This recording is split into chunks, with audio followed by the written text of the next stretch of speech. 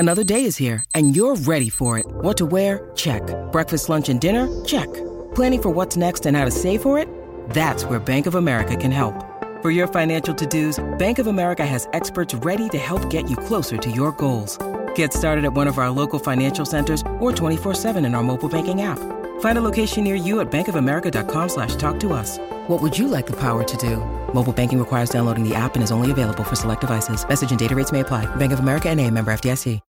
When you need mealtime inspiration, it's worth shopping Kroger, where you'll find over 30,000 mouth-watering choices that excite your inner foodie. And no matter what tasty choice you make, you'll enjoy our everyday low prices, plus extra ways to save, like digital coupons worth over $600 each week. You can also save up to $1 off per gallon at the pump with fuel points. More savings and more inspiring flavors make shopping Kroger worth it every time. Kroger, fresh for everyone. Fuel restrictions apply.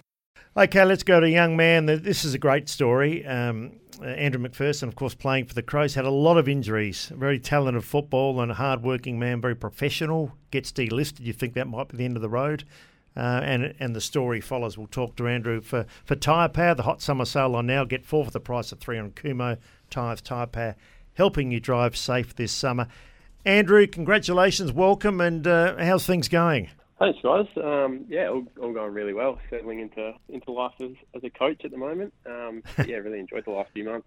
We were just saying before, Hayden Bunton Jr. coached the Nord Footy Club in the late 50s at the age of 19, so you don't have the record, but you're doing well. Hey, how did it all unfold? Because you've had a horrific run of injuries, and some people are lucky, some aren't. You've been unlucky. So did you think it was the end of the road with the Crows? Yeah, it was an interesting one, given that I did have a few injuries in my career. It probably led to a bit of coaching. In fact, I didn't get to play a lot of footy, especially in the last couple of years, which naturally led to me spending a bit more time on the sidelines, and I just used that time to sort of develop other aspects of my game, and that sort of correlated to coaching in the end, which made for a nice, smooth transition.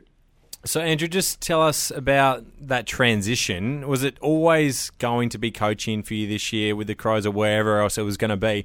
Or did you think about sample footy? Did you think about other options and still playing? Yeah, definitely. There's all things that crossed my mind. So it was a fair bit of weighing up to do. I was lucky enough to get away over the off-season and get to Europe and sort of take my mind off things for a little bit, get away from footy. And then when I came back, the opportunity presented itself with the club. So I was, stoked to be taken on board. So now that you've got the role and you're on board with the Crows, what's the specific role that you have throughout the week and on game day at the Crows? Yes, I'm development coach specifically for the defenders. So day to day at the moment, that's working mostly with our younger boys, and we've been lucky enough to recruit a few back. So I work with them, and then game day it'll be with the sample side, coaching the backs there. Yeah, just watch that phone a bit. We're just breaking up a little bit, Andrew. You won the Brian Sando Award, which is an award for one of the most professional guys, the hardest workers of the club. That's a feather in your cap, and the emerging talent with Mark Bickley. But have you always been one that dots the I's and crosses the T's? Is that what you've done from a young lad? Because that's 2 good awards to win at a pretty good club.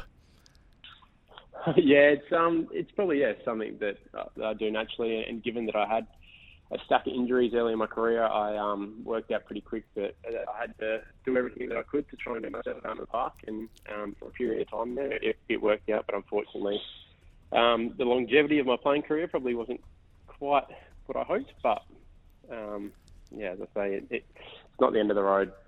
Now, how are they looking? We heard Taylor Walker say the recruiting he thinks is the best he's seen in his time when he's been at the club a long while. It could be a couple of youngsters play in round 1. What are you seeing from the new boys? You excited? Absolutely excited. We got plenty of talent there, and some good people too. I really like what I've seen from Dan Curtin. Obviously, a heap of talent and some really good physical traits too. And then Oscar Ryan, Charlie Edwards, they're stringing some really nice minutes together in match simulation, and we've been lucky enough to pick up Kyle Gallagher from Ireland. So it's a good bunch. Certainly is a good bunch. So just want to know where some of the younger defenders are at then, seeing as you are the development coach for the backs and you'll have a fair bit to do with the sample side, as you said. So Nick Murray off the ACL, Jordan Butts had surgery last year. Where are those guys at? And then a couple others we'll ask once you've spoken about Butts and Murray. Yeah, absolutely. So Muzz is he's progressing really well off the back of his ACL last year. He's been as diligent as any in his rehab, and he's probably aiming for mid-year. He's given his personality, he'll be pushing to come back sooner, no doubt. But we'll hold him off until he's ready to go. Butsy's in a really good spot. He's had a couple of niggles through the pre-season, but he should be set to go early in the season. So, read in between the lines, and that means Butts will be available round one. Murray obviously won't be till mid-year. So, a lot of the talk about the Crows this season, we know how good the offense was last year. It is, will the defence hold up with such a young brigade? Who's your second tall potentially? Does Michelini play on a taller opponent? Is it Worrell? Is it Dan Curtin coming in for round one? Yeah, well, the good thing is I think that we've got options there. So, even guys that you saw get exposed to AFL footy last year, like Mark Keane and James Borlase, really stood up and showed that they were capable at the level. So I think it's good that we've got the options there. There's nothing set in stone as of right now, but we'll see how that plays out in the next few weeks. Yeah, I look at the improvement. I don't know whether you agree with this, but it's going to have to come from the lads that are playing in their second, third, fourth season. You can look at a Rochelle, Pedler, Saligo, Philthorpe, and Rankin's been around a couple more years, but they're all talent, aren't they? And they can get a lot better just in the early stage of their career. I think if they go to another level, it's certainly going to set up the Crows well. Yeah, you're spot on. Those are the guys that will be looking to take that next step. And the early signs are good. They're all going really well out in the track. Probably the one that springs to mind is Riley Philthorpe. He's been a bit of a beast over the off-season and pre-season, so I look forward to seeing what he brings. So I was just about to ask you about Riley Philthorpe. He has been the one that has been talked about probably the most out of who's coming through. Will we expect to see him playing deep forward this year? Is it more up the ground? Will we see him in the ruck a little bit to back up Riley O'Brien? What's sort of the role expectation for Riley this season? Yeah, he's got plenty of strings on his bow, so he'll be able to pinch it in the ruck, as you said, and he'll do a good job there. But yeah, I think he'll spend still a decent amount of time up forward where we hope he can hit the scoreboard. Last year of Taylor Walker, you've been around the club for a few years now and watched him. He seems to be getting better with age. I think it's no doubt his best year he's ever had last year. Wasn't the captain, Dawson's the captain, but his impact with all the youngsters. Just explain what Tex is like having him around the club. And we know he had a couple of issues, a few years ago, but he's got over that, and he's one of the legends of the Adelaide Football Club. But tell us about his impact. Yeah, I think the one thing that sticks out with Tex is just his passion. He loves footy and especially loves the club. And I think he instills that in some of our younger guys, gives them a real pride to come to South Australia, those guys especially from interstate, and be proud to pull on the jersey. And as you said, his on-field stuff's been pretty inspiring as well. He's really had a great few years now, and we're hoping he can go again.